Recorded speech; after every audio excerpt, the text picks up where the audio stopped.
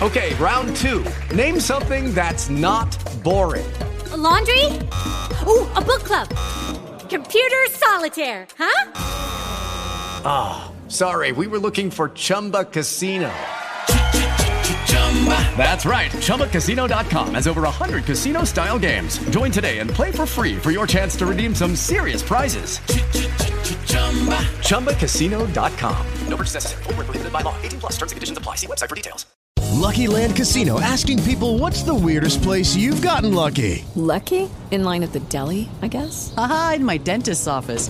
More than once, actually. Do I have to say? Yes, you do. In the car before my kids' PTA meeting. Really? Yes. Excuse me, what's the weirdest place you've gotten lucky? I never win and tell. Well, there you have it. You can get lucky anywhere, playing at LuckyLandSlots.com. Play for free right now. Are you feeling lucky? No purchase necessary. Void where prohibited by law. 18+. Terms and conditions apply. See website for details.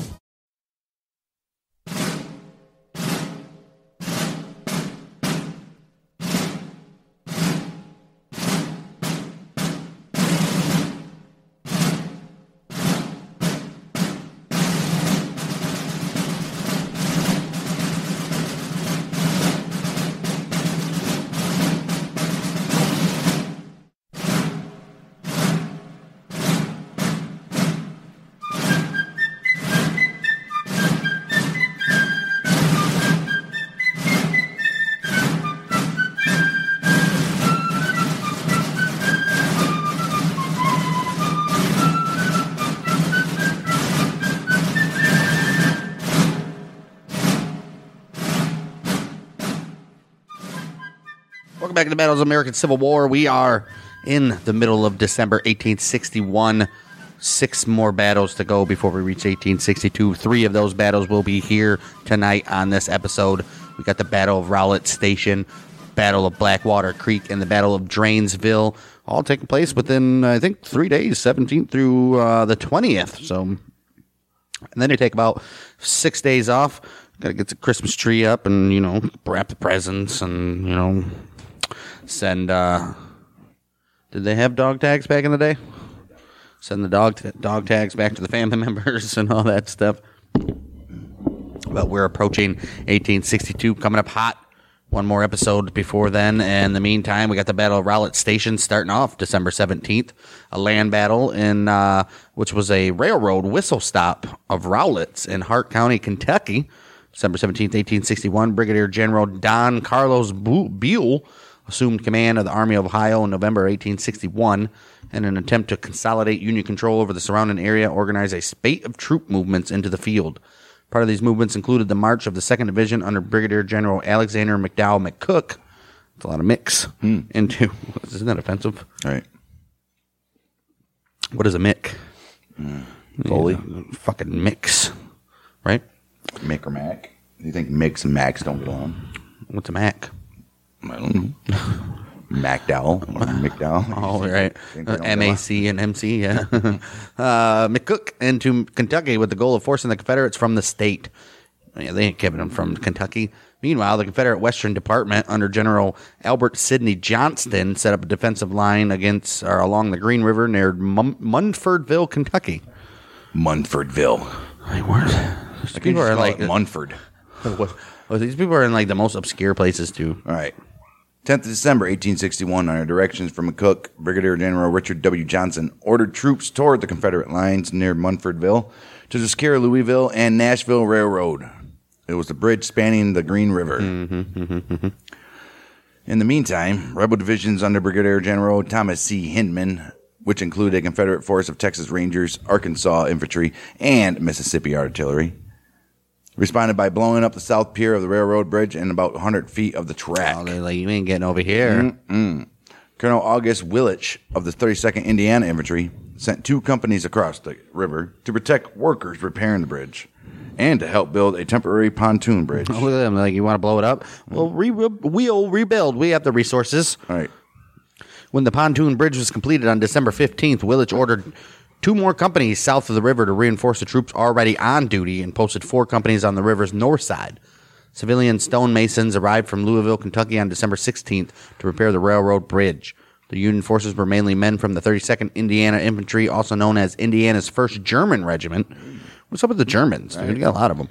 Which was composed mainly of German immigrants and descendants of German settlers from the Midwest. Germans did settle predominantly in the Midwest and well, it's because they left the East to get away from all the hatred. Maybe they did. Colonel Willich had assumed command at the request of Indiana's Governor Oliver P. Norton. Or Morton. Yep. Willich was a disciplinarian who used Prussian bugle calls to direct his regiment on the parade ground and in battle. The Confederates were The Confederates were primarily the 8th Texas Cavalry Regiment, which became known as Terry's Texas Rangers. Oh, shit. Formed by Colonel Benjamin Franklin Terry, you guessed it. General Johnston had requested Terry to join the army he was raising. Hey, man, I need your help raising these little badasses. These little badasses. Little baby's army. The general, he promised him an independent command. Okay. Oh. The 8th Texas voted to join the general in Kentucky. Well, good for them. On the Union side, overall commander, Brigadier General Alexander McDowell McCook, commanded the infantry, apparently, and also had the 32nd Indiana Infantry. Although, no, the only infantry there was the 32nd Indiana Infantry and Battery A of the 1st Ohio Light Artillery. On the Confederate side, led by Brigadier General Thomas Carmichael Hinman, their infantry was 1st Arkansas Infantry Battalion, 2nd Arkansas Infantry Regiment, 6th Arkansas Infantry Regiment. Some artillery they had was Sweat's Company, which was a light artillery, and they had a cavalry as well. Nice. 6th Arkansas Cavalry Battalion and the 8th Texas Cavalry Regiment. Right. Look at that shit. Mm-hmm. You didn't really see. Yeah, that's one thing I'm noticing too. North didn't really deploy a lot of cavalry. If they did, they're in the back waiting if anything were to go. And a lot of times you seen them when they did, they were not even. They weren't on horseback. No, which is weird. Right. Yeah, them Yankees didn't know how to ride horses. Yeah. Around midday. Yeah, I imagine there's not too many horse riding up there, huh? Right. No, I'm sure they were. Around midday, 17th of December, 1861. While construction crews repaired the Stone Railroad Bridge, a Union picket continued south from the bridge. Advancing into the woods, the Union forces discovered enemy skirmishers south of Woodsonville. The latter retreated until the Texas cavalry could join them, and then they attacked the Union companies that crossed the river to aid their comrades. A detachment of Union companies from the 32nd Indiana, fewer than 500 men, under Lieutenant Colonel Henry Von Treba, fought 1,300 Confederate troops. Wow. Including Terry's Texas Rangers, the Mississippi Artillery, and the Arkansas Infantry under Brigadier General Brigadier General Hinman. Right. Brigadier Gene Hinman. The outmanned 32nd Indiana companies fell into a defensive square formation. The Rangers responded by storming the Union lines. Battery A, 1st Ohio Light Artillery, and Battery A, Kentucky Light Artillery provided support to the Union troops from positions on the north side of the river, while Sweat's Company, Mississippi, fired on the Union reserves and skirmishers along the road towards Munfordville. The Rangers continued their charge and hand-to-hand fighting with the Union infantrymen until the Confederates were finally repelled, though. Oh. Wow, so these guys, they formed a square and was like, you ain't getting through us. Oh, look at the Texas Rangers getting their ass whooped. Right. They know, it's because they didn't have, right. What's his name? Yeah, that guy. Chuck Norris. Yeah, Roosevelt. Roosevelt wasn't a Texas Ranger. He was a Rough Rider, right? During the battle, Colonel Terry of the Rangers was mortally wounded. On the Union side, Lieutenant Max Sachs of the 32nd Indiana and a platoon of his men found themselves isolated by the Rangers. But repeatedly defied demands to surrender and continued to fight until Sachs and 3 of his men were either killed or mortally wounded. Went out with his men, huh? 7 more Union soldiers in the group were wounded as well. Colonel Willich, who was away at division headquarters at the beginning of the battle, returned in time to order a withdrawal to a stronger position in the rear. He was like, oh, shit. I gotta get these guys out, right? I gotta get these guys out. What the hell am I doing? Not at the battle, anyways. Right. Brigadier General Hinman, who was aware of the imminent approach of McCook's Union forces, reinforcements, ordered the Confederates to withdraw from the field. Okay, so he was like, they're getting more people around here. We need to go. I think at this point in time in this little skirmish, both these guys were like, all right, hold on here. These guys are circling back, and we need to. check it out, and let's regroup. Let's regroup, guys. We're not going to win. All right. Well, both sides claimed victory, as they usually do, but the outcome was indecisive. Union forces remained in control of the field of engagement and continued to ensure the movement of Union men and supplies on the Louisville-Nashville Railroad. I have to say the Union won that. Right. Casualties from both sides were scattered over a wide area, making recovery and the accounting of those lost, wounded, or missing a difficult task. Right, yeah, there's no way you're going back out looking. Probably a mile or two around, like you got to search.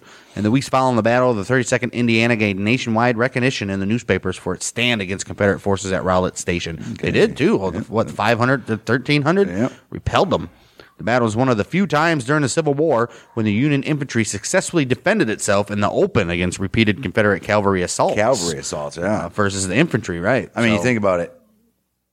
These guys are moving on horseback, and these guys, infantry, they don't know what the hell they're doing. I mean, the Texas Rangers, these guys are some bad mofos. Mm-hmm. Look at them. Look at these guys. They're learning. Well, casualty reports varied and were initially overstated. General Buell reported Confederate casualties at 33 dead, including Colonel Terry, and at least 50 wounded. Oh, Terry's Texas Rangers. That was the leader of them. He's dead? Yeah. Wow. General Hinman acknowledged Terry's death, but claimed few losses of his men, as many as 75 Union dead. Oh, he's saying, I lost 75, but they didn't lose 33. Dang, look at the Union guys saying stuff. He should have been like, no, they lost 50. What are you talking about? General Hinman acknowledged Terry's death, but claimed few losses of his men, and as many as 75 Union dead. General Hinman's on the Confederate side. He acknowledged Terry died, but said, we didn't lose no 33, but the Union lost 75. Right. And Colonel Willage initially reported casualties for the 32nd Indiana as 1 officer and 10 men killed, 22 wounded, 5 missing. However, the regiment's final count was 46, 13 killed, 28 wounded, and 5 captured. Mm-hmm. 32nd Indiana Regiment's dead were originally buried near the battle site. 1867, the state of Kentucky transferred the remains of 21 Union soldiers, 14 of them from the 32nd Indiana, and a limestone tablet known as the 32nd Indiana Monument bearing an inscription in German in the infantry soldiers' honor to Cave Hill National Cemetery at Louisville, Kentucky. That's sweet of them, isn't it? Right. Why would they take them to Kentucky when they're from Indiana? Oh, you die where you fall, though. I mean, you bury where you fell. Well, they didn't. They moved them. Well, I don't know why. You got to have a national cemetery. Any way to get money. You don't. Any way to get money. I guess. You probably got to pay to get into a national. Right. Like, you're not going to Arlington National Cemetery and without a cover charge. I guarantee that. Think so? I don't think you just walk into Arlington. It's a cemetery. Yeah, but it's where like presidents and shit are buried. You ain't going there. It's where JFK's buried. You know they're charging for that. December 2008, the monument was removed from the National Cemetery for conservation treatment due to its deteriorated condition. Yeah, It's limestone. It's going to deteriorate. Right. It was relocated indoors at the Fraser History Museum in Louisville in August 2010. Well, at least I kept the original. As a long-term loan from the National Cemetery Administration. A long-term loan. A replacement monument to the 32nd Indiana was dedicated at Cave Hill National Cemetery on December 16, 2011. 8th Texas Cavalry Regiment changed its name to Terry's Texas Rangers in honor of the fallen colonel, so it wasn't even named that when he was commanding it. The Battle of Rowlett Station was soon overshadowed by Union victories at Mill Springs, Kentucky, and Fort Henry at Fort Donelson, Tennessee, which we will obviously get to. Oh, look at the Union coming in strong, huh? Mm-hmm. Well, this takes us to the skirmish at Blackwater Creek, also known as the skirmish at Milford. I like Blackwater Creek better. Right. Was an American Civil War. Of course it was. This took place in This one was a Tunisia Civil War skirmish. It's crazy. Blackwater Creek was in central Missouri. 19th December 1861, near present-day Valley City. Following the siege of Lexington, Missouri, not Kentucky. We can go back and look at that battle. During the siege of Lexington, Missouri, the secessionist Missouri State Guard withdrew to southwest portion of Missouri. Yeah, some Southern recruiters, such as Colonel Franklin S. Robertson, remain, attempting to fill the regiments. Robertson, a store owner in Saline County, Missouri, born in Kentucky, had been granted his commission by Major General Sterling Price. Oh, good for him. Meanwhile, Union Brigadier General John Pope, in command of the District of Central Missouri, was determined to suppress Southern recruiting in the region. He headed southwest from Sedalia before turning the main body north towards Warrensburg. Robertson collected his recruits at Grand Pass, where they elected officers. December 16th. What's up with December 16th? All right. December 16th, 1861, the 750 men began their march south. Uh-oh. Their plan was first to link up with Colonel J.J. Clarkson's recruits near Warrensburg before proceeding south to General Price. They were unable to merge with Clarkson, but they were joined by Colonel Ebenezer McGoffin, who was on patrol after being captured while attempting to recruit his own regiment. Oh, it was on parole, not patrol. So he's on parole. So basically, the Confederates like, we see you again fighting, you're dead, pretty much. McGoffin is notable as the brother of Kentucky Governor Beriah McGoffin. General Pope learned on the evening of December 18th that Robinson's force would be camped at Milford. He's like, they're at Milford, we're going to take them. Speaking of Popey, he's a commanding a strength of about 2,000 men of the 1st Brigade who were actually engaged in battle, and about 2,000 of the 2nd Brigade who didn't engage. Right. On the other side, we got the Missouri State Guard. Franklin S. Robertson was about 750, give or take, Robertson's Missouri State Guard recruit regiment. So these are just recruits, too. They're not even like trained. Man, that's ridiculous. Yeah. What is going on here? These are like major skirmishes and shit that actually mean something, though. And they're messing it all up. with unexperienced. Well, I mean, the whole 1861 has been unexperienced. Garbage. Early the next morning, Pope's forces marched toward Knob-Noster, Missouri. Pope ordered Colonel Jefferson C. Davis's brigade to the Blackwater Bridge, where he was to force the bridge. Simultaneously, a battalion of the 2nd Missouri Cavalry, which is known as the Merrill's Horse, moved northeast to complete the envelopment. There you go. Realizing his guardsmen were in a precarious position, Robertson formed a firing line of approximately 250 men, while Colonel McGoffin was detailed with several dozen men to take possession of the bridge before the Federals arrived. The Federals. I don't like that. Right. It was insufficient, though. Colonel Davis ordered 3 companies of the 4th U.S. Cavalry forward under Lieutenant Charles Copley Amory, with the 1st Iowa Cavalry in support. Amory dismounted his men and gave 2 volleys to the bridge's defenders, causing them to waver. Amory ordered a charge, and the defenders fled. The now mounted force pursued, encountering some casualties as they made contact with the 2nd line. They held their positions as the infantry came up, and the envelopment was completed. Robertson's men recognized their predicament and requested a brief truce before surrendering. Oh, look at that. He's like, hey, let's just stop. I surrender. Right. Federal casualties were exceedingly light. 2 killed, 8 wounded. General Pope claimed the capture of 1,300 men, 3 colonels, which was Robertson, Alexander, and McGoffin. 1 lieutenant colonel, which is Robinson. Wow. 1 major, which is Harris. Wow. 51 commissioned company officers. Jeez. And about 500 horses and mules. 73 wagons heavily loaded with powder, lead, tents, subsistence stores. Subsistence? Right. And supplies were of various kinds. Well, there's all kinds of stuff. There's everything in there. There's a whole general store on wheels. Oh, also 1,000 stand of arms. Good. However, this appears to be overstated, as records indicate 684 guardsmen and several civilians eventually reached. I mean, come on. Give or take, right? Eventually reached the prison that they were taken to. The engagement resulted in the capture of a full, newly recruited Missouri State Guard regiment, hampering future Confederate recruiting in the region. John Pope would have another major triumph at the Battle of Island No. 10, where he would capture about 4,500 Confederates, while he claimed 7,000. Lincoln would appoint him commander of the Union Army of Virginia, in command of which he would suffer a crushing defeat at 2nd Manassas. Franklin Robertson's military career did not recover, and he re-entered service as a captain after exchange at Vicksburg in the summer of 1862. Yeah, you can't lose, dude. No. Especially Confederates. They're going to be like, yeah, you're done. Right. One of the 684 known prisoners marched to Sedalia, carried by rail to St. Louis, were several other notables. Ebenezer McGoffin, William Goff Cables, Bartholomew W. Known. Keown? They had him in a couple battles ago, so yeah. All 3 would die before the close of the war. Poor guys. Of in national custody? Maybe. I guess we'll see.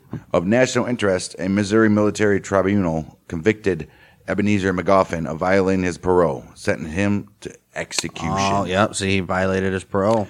Lincoln, sensitive to Kentucky politics, being a native of the state, intervened on this behalf, requesting a review. Before any final deposition, disposition could be made, McGoffin and several dozen inmates tunneled out of Alton Prison and escaped. Well, he was killed near the end of the war while intervening in a bar fight. Oh, geez. Didn't even die in the war. Wow. In southern Arkansas. Wow. The other two were of more interest to Missourians. William Goff Caples was a fiery secessionist minister and president of the Missouri Conference of the Methodist Episcopal Church. Okay. Methodist and Episcopal. Huh? Nice. Episcopal. South. After 6 weeks confinement, he gave his oath and eventually moderated his politics. He even became a supervisor of the telegraph guard for a stretch near Glasgow. In an ironic twist, he was killed there by an artillery shell from Joe Shelby's bombardment on October 15th, 1864. Dang. Mm-hmm. Ain't that crazy? Dang. Well, Bart W. Cone, also referred to as Keon or McKeon, whatever, was a South Carolinian who had become sheriff of Benton County, Missouri. Oh, damn. It was alleged that in this capacity, he obtained detailed information about the Benton County Home Guard Regiment, which is Union, and related to secessionist militia in Warsaw, who launched a successful attack, which would be called the Battle of Coal Camp, 1861. He died of disease, Alton Prison, before he could be tried. That leads us to the last battle of the episode, Battle of Dranesville, which was a small battle that took place between Confederate forces, obviously, under Brigadier General J.E.B. Stewart, or Jeb. They called him Jeb, you think? And Union forces under Brigadier General Edward O.C. Ord on December 20th, 1861 in Fairfax County, Virginia, as part of George McClellan's operations in Northern Virginia. Okay. Following the Battle of Ball's Bluff, which you can go look up, on October 21st, major offensive action was halted in the Eastern Theater as both armies went into winter quarters. They're like, we ain't fighting in this shit. That's rough. Small detachments were still occasionally sent out to probe the enemy's position and to obtain forage. Such was the case early on in the morning, December 20th, when General Stewart, with a mixed brigade of infantry comprising the regiments of 6th Southern Carolina, 1st Kentucky, 10th Alabama, 11th Virginia, 155th Cavalry Troops, and Allen C. Cutts 4-gun Georgia Battery. Jeez, that's not a small number. He's right. All right, all you guys that is mentioned, let's go. Get out of here. We're going north from here. We're going to go near Centerville to escort the Army's wagon trains on a foraging expedition into Loudoun County. Should be simple, right? Most of the times you're just going to go there and back with no issues.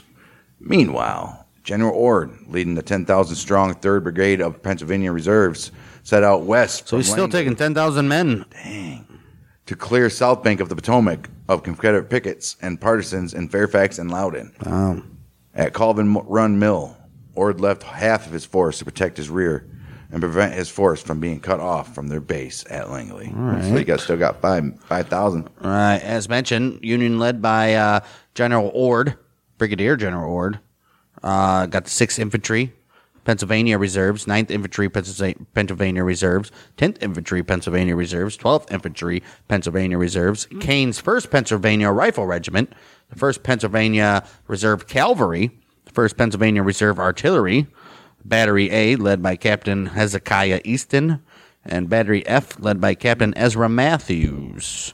Over on the Confederate side, Jeb Stewart, J.E.B. Stewart, had his 11th Virginia Volunteers, the 6th South Carolina Volunteers, 10th Alabama Volunteers, 1st Kentucky Volunteers, 1st North Carolina Cavalry, which was a 100-man detachment, nice. 2nd Virginia Cavalry, and the Sumter Flying Artillery from Georgia. I don't know, they're flying.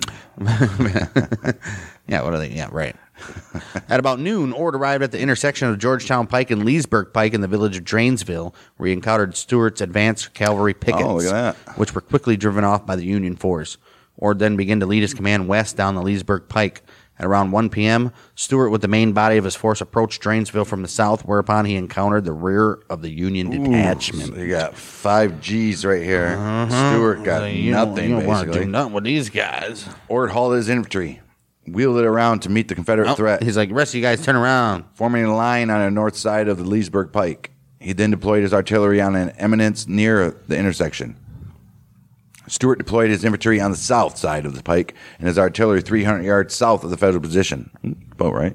While the Confederate infantry was deploying, the 1st Kentucky mistook the 6th South Carolina, for Union troops and opened fire, which was quickly returned by the Carolinians. So they're fighting each other now. Oh, my gosh. The 11th Virginia advanced, supported by the 10th Alabama, but were stopped by heavy fire. The colonel of the 10th Alabama, John Forney was wounded, and the Lieutenant Colonel James B. Martin was killed. Hearing the sound of gunfire, the 9th Pennsylvania Reserve Regiment charged across the turnpike, but were quickly driven back. Oh, these guys were like, oh, No, wait a minute. Turn back. The artillery began to duel, but owing to the strength of the Union position, the Confederate guns were quickly knocked out. Ord deployed his infantry in a skirmish line and sent it across the pike at Stewart, and the two sides squared off for nearly 2 hours. 3 p.m., with his wagons safely away and secure from capture, Stewart ordered a withdrawal. Yeah, I bet he said, let's get the hell out of here, boys. We did all we can do here. Stewart, I thought you were smarter than that. No match for this shit. Ord pursued for about a half a mile, ensuring his line of retreat was safe, before breaking off the attack and returning to Langley. The following day, Stewart returned with the reinforcements, but the battle was already over. Yeah, they're like, ain't nothing here no more. Though the battle was small, of no strategic importance, and resulted in only light casualties, it marked the first time in the East that a Union force had bested the Confederate enemy. That's true. They haven't done nothing in Virginia all year, dude. Inflicting 230 casualties while suffering only 71, and was able to drive them from the field. Look at them. It was a major morale boost for them, I would imagine. Finally, to get something done. Right. Well, these little things were winning out in Kentucky, and they don't mean shit. Meanwhile, besides battles, on kind of like the backstage of the war on December 20th, 1861, viewing Lincoln as too much a pacifist, the radical Republicans of the United States Congress arranged the Joint Committee on the Conduct of the War. The committee investigated the progress of the war against the Confederacy. Meetings were held in secret. Reports were issued from time to time. It became, as we've seen already, it became a forum for Union generals who, finding themselves accused of failure, put the blame on others. The committee was dominated by radical Republicans whose aggressive views often clashed with the strategies favored by President Abraham Lincoln. So you got like a political civil war in the Civil War, and I think these guys were just like, let them go. Right? We don't need to fight these guys. Basically, let them go. I think that's what it's all about. No, I think the radical Republicans are like, you need to put your foot on the gas and just start slaughtering people. And Lincoln's like, whoa, we need to have some strategy here. Maybe. No, that's exactly what the hell's going on here. Could be. Lincoln's like, no, we need to get some reconnaissance and know what we're doing. Can just march in and start battling with people. And these radical Republicans are like, well, MAGA. That's it for our three battles today. And looks like the Union taking these two of them. Well, they're ending 1861. I would say a good note. I would say all three of them. Yeah, they took them all. Rowlett Station was still they held their position, and so they took them all. Rowlett Station, Blackwater Creek, Dranesville, all Union wins. However, our next three battles: Battle of Chustanala, which is the conclusion to the Trail of Blood on Ice battle with the Indian Territory, Oklahoma, and the Confederates. And then we got the Battle of Mount Zion Church on December 28th. Also December 28th, Sacramento, Kentucky, which two of those are Confederate wins and one Union before we ride off, take a couple days off for the Army, celebrate New Year, and they're right back at it pretty much every single day from here on out till the war ends.